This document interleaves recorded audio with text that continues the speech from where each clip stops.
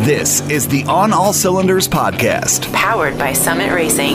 Your host for today is Summit Racing's Justin Widerman with special guest Ian Johnson from Four Wheeler and Big Tire Garage. Here we go.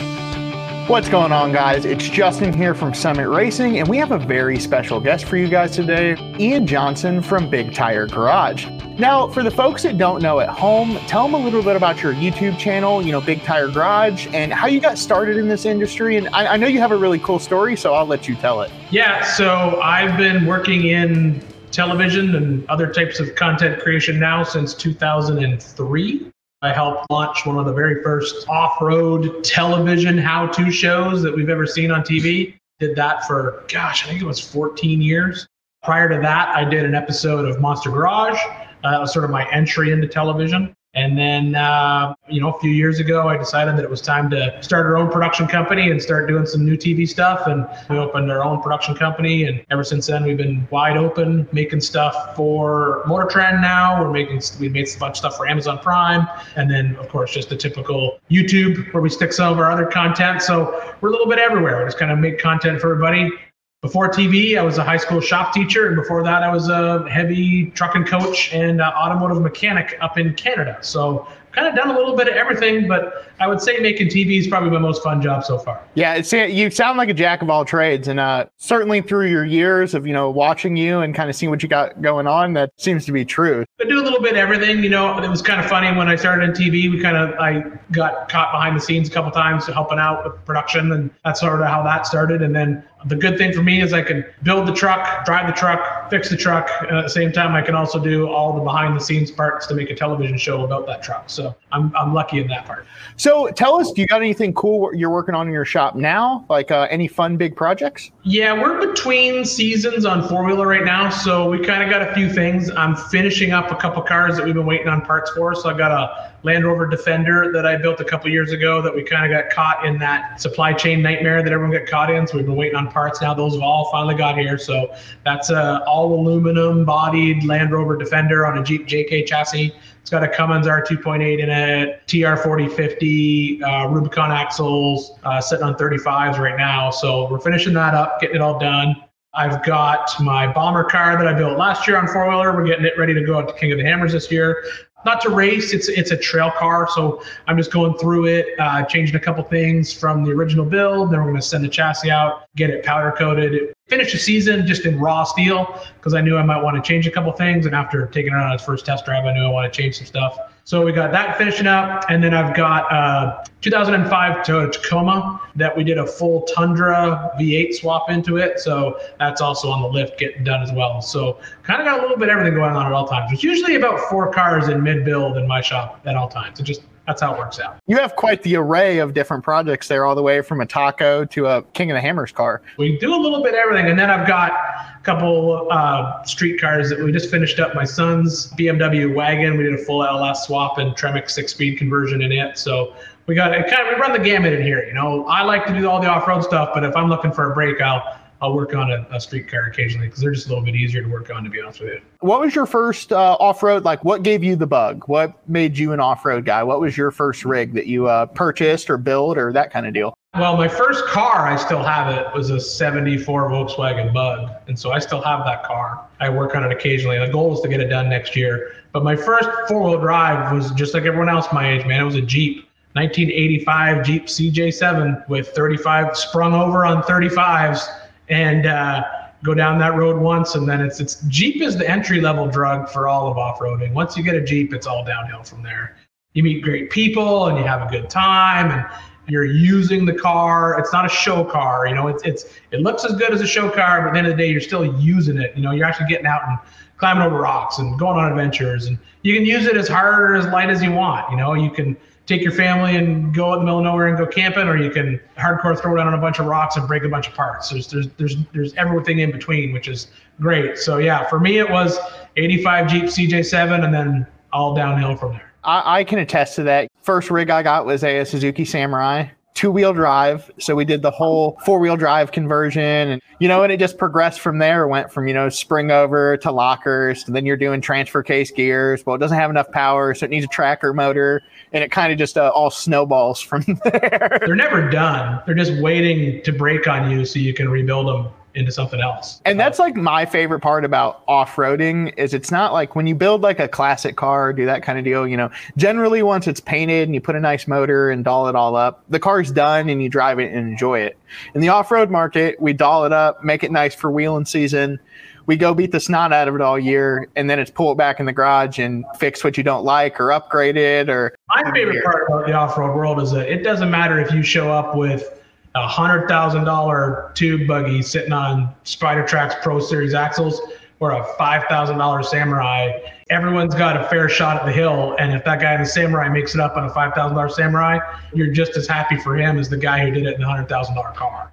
There's no like, oh, you brought that piece of crap to the car show? I can't believe you did that. In the world of off-road, man, you show up with some old clapped-out XJ with no doors on it. They just want to see you hit something hard and have fun. That's the best part about off-road in my mind. So you kind of mentioned XJs there. What's your recommendation for a first off-road rig? I always like to say Cherokees because for what you can do stock in them, they're really, really impressive. I have two answers for that. And my one answer is it'd be, like you said, probably an XJ. Even though they're getting a little bit more expensive, I would say any sort of entry-level Jeep you can get into is probably good. Even some of the old full-size Broncos, you can still get into them. Full-size Blazers, not so much. Ram Chargers, still, yes. I would say any sort of like entry-level off-road vehicle, but the XJs are good. The only problem with the XJs is that unibody, and then when you start modifying it, it's terrible to work with because you're breathing in all that galvalume all the time when you're welding on it. So I would say you'll outgrow an XJ a lot faster than you would outgrow some full-size rig. So whether that's a Chevy pickup or even a Toyota pickup truck, if you can find it, you got to get the older ones. The problem with those is the prices through the roof. So that's my one answer. And then my other answer is, even though I'm not a fan of them, I never have been, I'm very vocal about the fact that I'm not a fan. Fastest way into the dirt is in a side-by-side, no matter what. You don't have to build it. You go out and buy it, and you're riding the next day. We've seen a lot of movement in that world, and I think we're going to see it in some other places. Utah just passed a law that, first-time side-by-side owners got to now get an off-road driver's license, and they have to pass a training course, which I'm not against. I think that's fine. I think that's the only downfall, I think, of the side-by-side market is when you get somebody who gets into a car like that right out of the gate, they've just financed it, they're out driving it. They don't have the knowledge of the trails, the knowledge of the trail etiquette, all that kind of stuff, because they're brand new. It's so brand new. They just haven't cut their teeth like the guys who started with a clapped out old XJ did, And so I think that's where they get a bad rap, but I think a lot of it is just because they just haven't spent time in the dirt as much as everybody else. So you attended the SEMA show, and tell us your thoughts on the show. Was there anything that caught your eye? Did you see any future trends that you think are going to come? SEMA was weird this year because we didn't have anything that was like brand new. Like last year, the Bronco was brand new, so the Broncos were everywhere. Year before that was the C8 Corvette, so the C8 Corvettes were everywhere.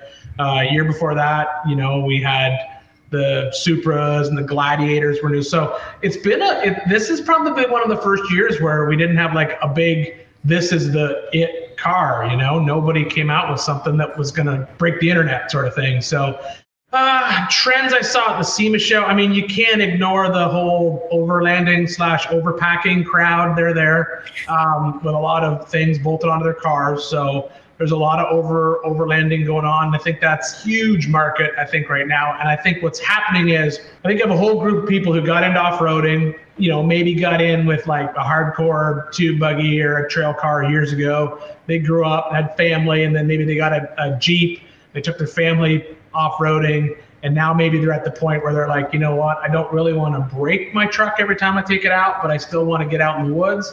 And so I think they're scaling back and buying things like Tacomas and Gladiators and these purpose-built overlanding trucks and trailers. And I think that's what's sort of driving that whole market. It's that whole age of people that are just kind of like, I'm tired of working on my junk. I just want to go camping with my family, and get out in the woods. So I would say probably, that segment is it's blowing up every year. And this year at SEMA, it was even bigger. It's kind of like off-roading light is how I like to look at it. I mean, I get it. You know, I went on a trip last year, or just the second year in a row that we went on it. We went on this trip. I go on it every year with Yukon Gear and Axle. It's called the Adventure Trek. And it's not a hardcore off-road trip. It's just a back road trip. And so we've been doing what's called the BDR, and that stands for Backcountry Discovery Route. That's a series of like dirt roads that start up in Washington State and actually go all the way down to Baja, Mexico. And so we've done the Washington State to Park City route. And then this year we did Park City down to Moab. And then I think this year we're going to skip the next middle section and go straight from Arizona down to Baja this year. And that's just back roads, dirt roads, light trails, very little four-wheel drive, if any. And then it's camping and stay at a couple motels here and there. But it's just a stress-free trip, honestly. It's so much fun. I take my Tacoma on that trip. A couple years ago, I took my two-door Gladiator on that trip. I don't have to worry about breaking stuff. I can just go out and rip through the dirt and have some fun and hang out with my friends. So I get it. I get that whole like overlanding route trip travel type of thing. I think hey, as long as someone's getting dirt on the tires, I don't care. They're having fun. I mean, heck, Lamborghini's coming out with a lifted Lamborghini. They just launched the commercial the other day. Porsche's coming out with a lifted Porsche. So I think they've all realized that there's a lot of people who like to spend time in the dirt for sure. Now, You've obviously wheeled all over the United States and a little bit all over the world. Where is your favorite spot to wheel? Are you an East Coast guy, West Coast guy? Are you favoring the desert stuff more now? It depends on which car I've got. So for me, it's like I've got enough cars now that I have like a specific car for specific areas. So, but if I'm going to take like my favorite wheeling destination, it's always going to be Moab, Utah. That's the best place to go. I mean, there's such a history there with the Jeep. There's so many trails. The city is just a cool little town in the middle of nowhere. Even though it's not a little town anymore, like 20 years ago, we used to go there, it's a little town. Now it's basically about the same as Big Bear, California. It's a resort town. But I would say, yeah, Moab's going to be at the top of the list of the coolest places to go wheeling, no matter what. That's got to be on everyone's bucket list. For if you have a Jeep and you haven't been to Moab, you got to put that on your list and get out to Moab. And then, like, I love wheeling in the South, but it's just back door for me, so it's super simple and easy to do that kind of stuff. But then outside of Moab, I would say the next sort of like bucket list place that people should go would be Johnson Valley. And if you really want to see a spectacle, you should go during King of the Hammers. If you just want to hit some of the hardest trails in this country, just go and have fun there outside of King of the Hammers. But for an event that someone should go to, yeah, King of the Hammers for sure. That's a sight to be seen. And just like Ian said, if you guys ever get the opportunity or you're looking to do a crazy trip, out here on the East Coast, it's cold during the winter, but it's the perfect time to head out west and go check out Johnson Valley. And it's cold in Johnson Valley in February too. Trust me, I'm there every February for King of the Hammers. It's very, very cold. It's below freezing overnight, but it's the cool thing about the whole Johnson Valley area is just it's really neat. It's got cool history to it. Like that whole area was, they used it for practicing B-52 bomber runs. So when you go out in the lake beds, you drive down off the trails. If you get to know the area well, you can just sort of break off and go down into the valley floor. You'll find they have these concrete targets that are like 100 feet across. They literally look like bullseyes. They're like 100 feet, 50 feet, and then 10 feet. And they've poured concrete in the desert. And they used to fly the B-52s, and they would drop not actual bombs, but they'd drop fake bombs full of sand that were the same weight as the bombs. So they could practice their bombing runs. That's why there's so many divots out there in the desert floor. There's a lot of cool history there. There's no terrain like it. There's nothing as awesome as that whole area. And then, like you said, yeah, I mean, when you're out there and it's not King of the Hammers, you're out there. You're 20 miles from the closest light bulb. I mean, there's nothing out there. You got to bring it with you if you want to survive.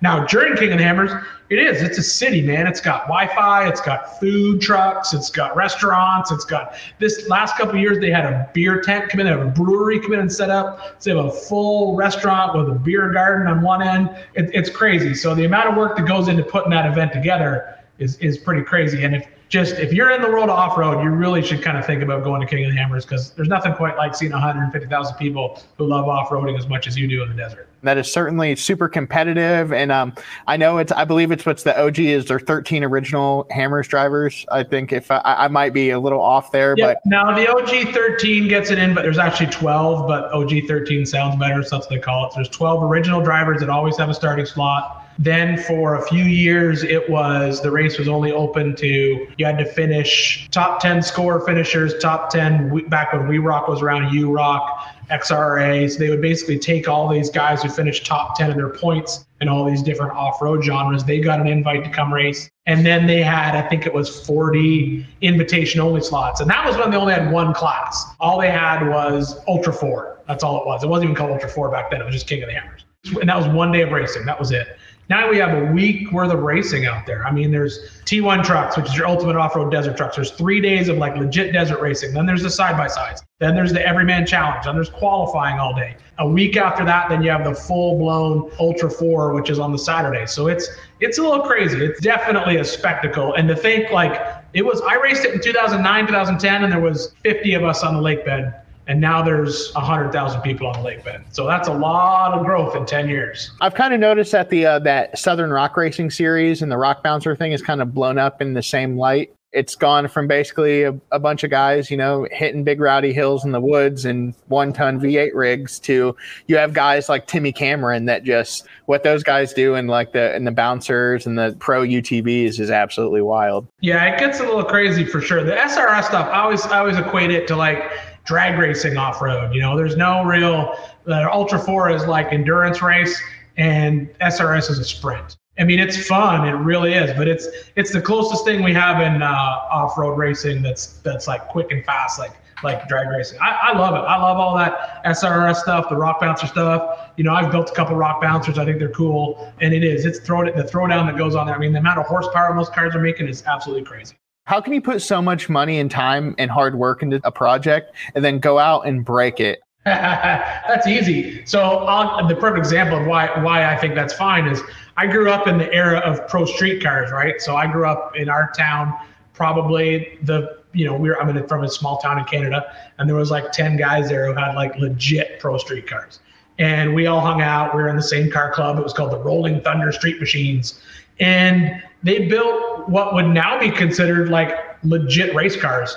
But back in the 80s and the 90s, you spent all this time building all these race cars and you never used them. You took them to a car show and you put on a lawn chair and you had your satin jacket with your car embroidered on the back. And that's all you did with it. I mean, you literally owned a race car and you didn't race it. It was just a pro street car. You just drove it we used to drive it to the Woolworths every Wednesday night and hang out type of thing. So to me, it's like I would much rather build something and use it like right to the edge of its ability than build it and just park it. I respect guys that do that. I dig the guys who build like super high-end fancy street rods and hot rods, all that kind of stuff. I get it. And those things are literally pieces of art. They basically build it. It's a piece of art.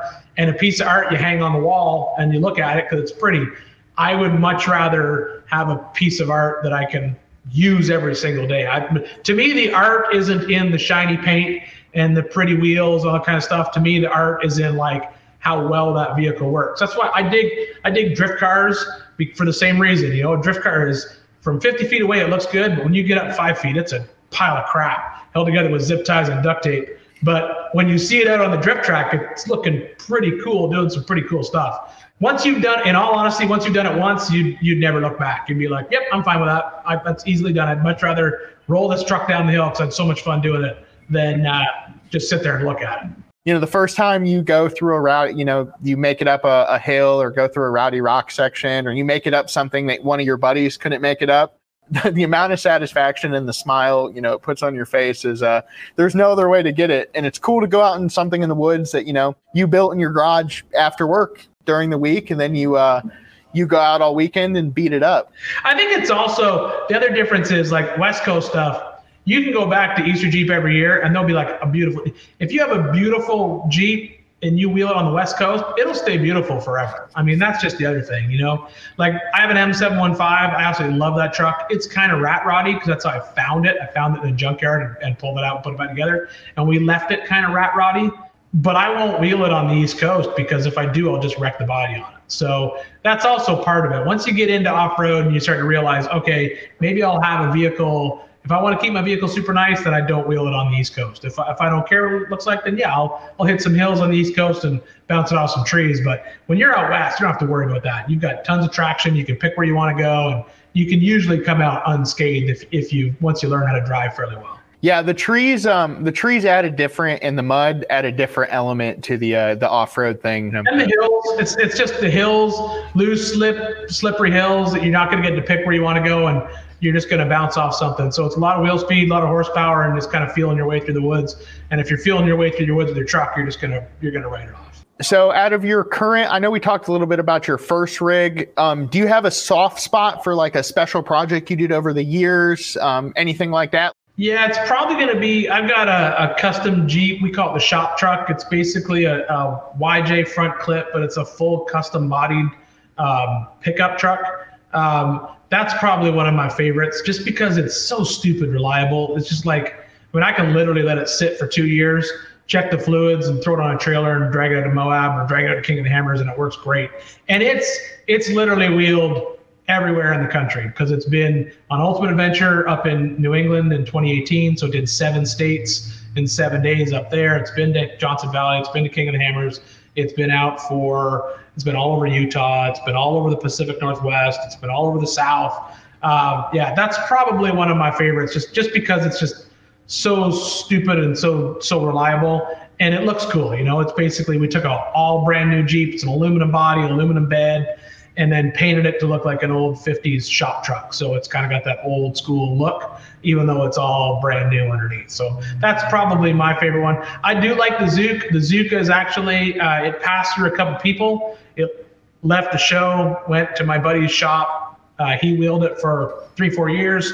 And then he actually gave it back to me. I did a TDI diesel swap in it on 4-wheeler. And then he took it back. And now his family's grown. It's just enough. It's not good to have a 3-seater tube buggy rock crawler. He wants something a little bit bigger. And so he was going to sell it back to me, or basically give it back to me. I didn't need it because I got like 16 cars at this point. And so now it's out with a buddy of mine, Nate Pickle. He's a big YouTuber. He's got a YouTube channel called Dirt Lifestyle. And he's a big diesel guy. And he's also a big VW guy. And so I knew that was where the truck had to end up. So the cool thing is he's got that Zook, and he's got a couple crazy ideas for it that involve like Unimog axles and a whole bunch of crazy stuff. So I'm excited to see what he does with it for sure. Oh, that sounds like a party. I'm excited. I'll have to check him out. That puts some excitement in me too. Like I said, I always have a soft spot for, like I said, Samurais. It's my first rig. Also, I think a $5,000 Samurai on Toyota axles will hurt a lot of feelings off-road, which makes it even more fun because you show up with Samurai, people will put those things in. It's amazing how many places you can stick a Samurai that you can't get a $50,000 Jeep JL to save your life. You can throw 40s at it and 1-tons, and the Samurai will come in and just climb that trail like it wasn't even there, which is super cool. So do you have any big projects? I know we talked a little bit about, you have a ton of stuff going on in your shop, but besides the stuff you kind of talked about earlier, do you have any other big future projects? No, that's about it. I mean, like I said, we're just in between seasons. I got to get stuff ready for 4-wheeler next year. So I've got a 68 Jeepster that we're going to start the year with, and I'm gathering up all the parts for it, drivetrain wise and stuff. So we've got, I'm actually going to put an EcoBoost V6 in that one just because I think it'd be different and kind of fun. So we got that to build. Right now we're just sort of in the planning stages of the year, figuring out what projects we're going to bring in. I've got an old Scout that is a friend of mine's, and I think we might bring it in. Might bring back my 2-door Gladiator, do an LS swap in it because it's got still has the original V6 in it, little JK V6. So it's kind of be nice to have a big LS and some 1-tons underneath it just for fun. So right now we're kind of just wrapping up the year, and then we'll sort of sit down at the beginning of the year and start planning out what we're going to build. And I got a Jeep Comanche I got to finish for Easter Jeep this year. That's kind of one that everyone's kind of been bugging me to finish up. I started a few years ago and it's stalled. So the goal is to get it done and out for Easter Jeep this year. So that's probably the next big push I got to take care of on my end. Yeah, it seems those things have a crazy cult following. One of my friend's neighbors has a original diesel powered 5-speed Comanche. Wow. And I mean, it is gorgeous. It's white, has the fun, like the period wheels on it. Thing runs like a top. His kid drives it all the time. And I'm just like, man, that's a gem. That's like, to me, like I look at that and that's like seeing a 66 Corvette. That's like real. Yeah. The Comanches are crazy. Like you said, they're super popular for sure. And I mean, so I started this one years ago and I just got to get it done. It's pretty wild. got JK axles. It's custom link suspension front and rear. It's sitting on airbags. So it's got adjustable height, sits super low at ride height, 37s. I got a supercharged JK V6 under the hood. And then I even chopped the roof by 3 inches just to make it look even goofier. So it's got a lot going on. So it's going to be a fun truck when it's all said and done, but I just got to get it there. So it's at the point now where I got to finish up some floors in it because I pushed the motor back so far. I had to redo the firewall and all the floor. So I got to get that taken care of and then get the cage done, interior done, and finish up the top chop and get it into paint and get it out for Easter Jeep. And you'd mentioned Scouts earlier too. Those another vehicle that's just got has a crazy cult following at this point. I think they're cool. I've built a couple of them. I built a really nice 800 that I wish I never would have let it get away. I built it on the last show and I was like, man, I should have bought it off the production company because I did really like that truck. It was really nice, really fun. And that would be the one that I need to build still. I'd like to replace that and get that into my collection of a Scout 800A. I just absolutely love it. And the guys from IH Only North, they're a big retailer of Scout parts. And those guys are always kind of like, I've got one sitting here for you. Just let me know and I'll bring it out. So they got an 800 waiting for me. I just got to get off. I got to finish up a few other cars before I start adding more projects to the pile. So we have a kind of a very specific question here. What leaf springs do you use on your Colorado build? I use the leaf springs that I've used on all of my leaf spring builds. So I use Chevy K5 Blazer front springs. So even though they're in the back, I use the front springs. I've used those. That's what's on my 715 Lockjaw. It's got K5 Blazer front springs on all 4 corners. I find they're short enough that you don't end up with like a real garbagey overhang angle. So you can put a 40-inch tire on there and you end up with the shackle close enough to the tire that you can actually do some rock crawling. The rear springs are just so long, you end up with so much overhang on the back. And then the other nice thing about the front springs is they do flex pretty good. I usually pull a spring pack or 2 out and let them get a little softer. But yeah, it's all K5 Blazer springs. Got them on 3 different vehicles now with K5 Blazer springs in different locations on the car. And that's also like one of the cool parts about off-roading. You know, you're using a frame from one thing and axles from another vehicle, transmission and transfer case from something else. It's all Mexican food, man. It's all Mexican food. When you go to a Mexican restaurant, no matter what you order, it's seasoned meat wrapped up in a tortilla. I've just got 10 different names. And that's an off-road truck. It's just, you can call it a Chevy, you can call it a Jeep, but really it's got Ford axles and a Chevy engine and a aftermarket transfer case. And same thing, you build a Ranger, it's gonna have the same thing. It's gonna have, maybe it's got 9-inch axles, but they're still 1 tons. It's still gonna have some sort of outer that's gonna come off of a Ford Dana 60. And then same thing, V8 engine, transmission, aftermarket transfer case, just has a different wrapper on the outside, man. It's all Mexican food. I love that analogy. That's a good one. I'm going to use that one.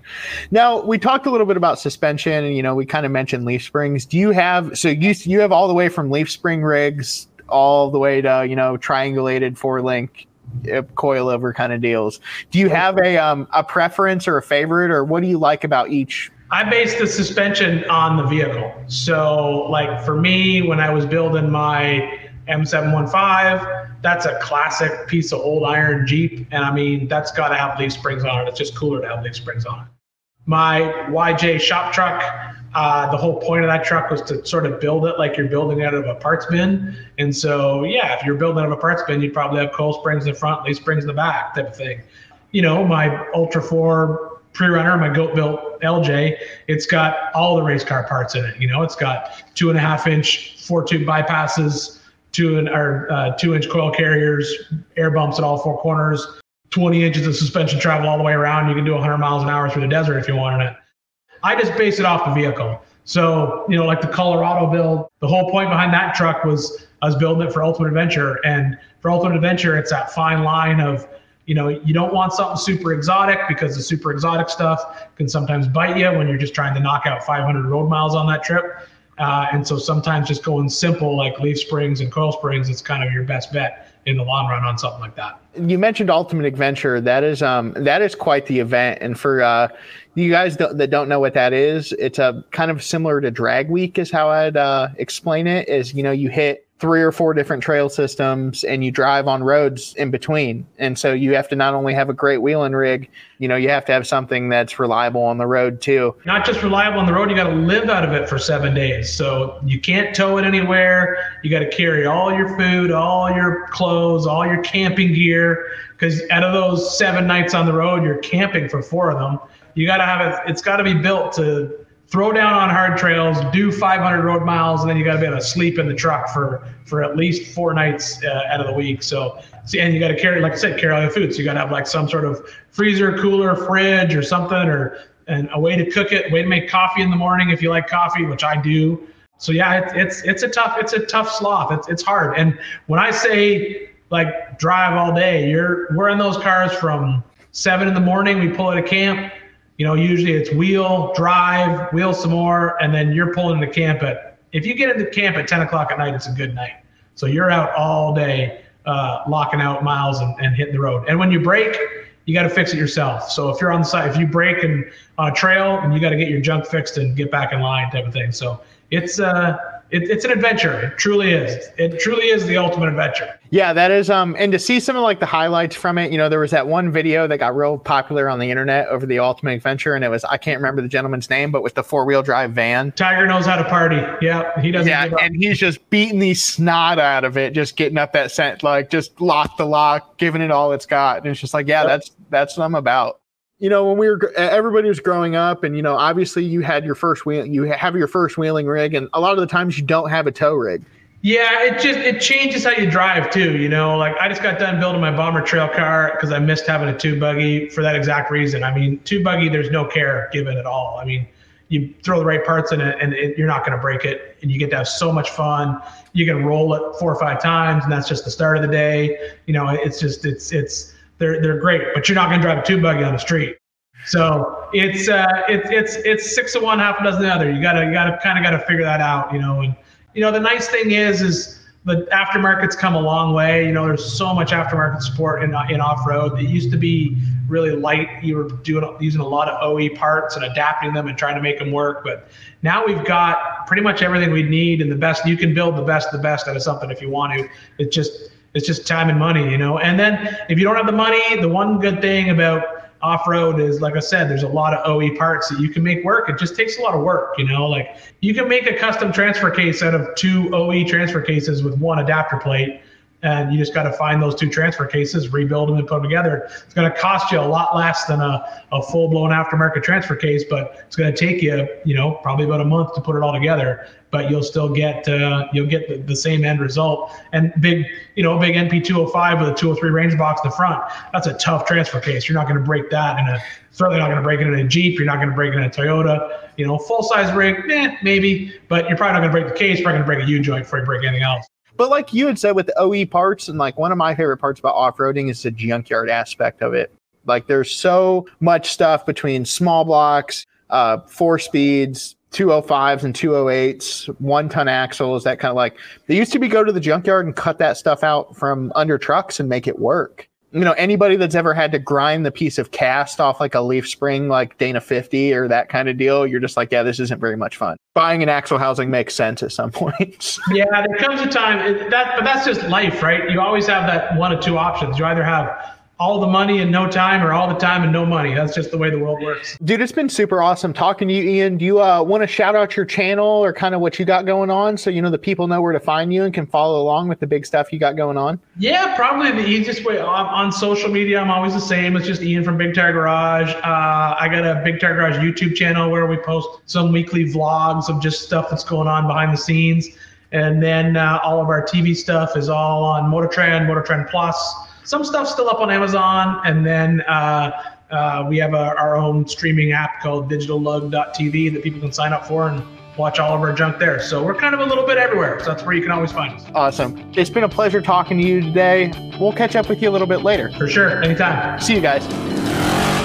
This has been the On All Cylinders podcast, powered by Summit Racing. Check out new episodes coming soon at onallcylinders.com. onallcylinders.com. Thanks for listening. See you next time.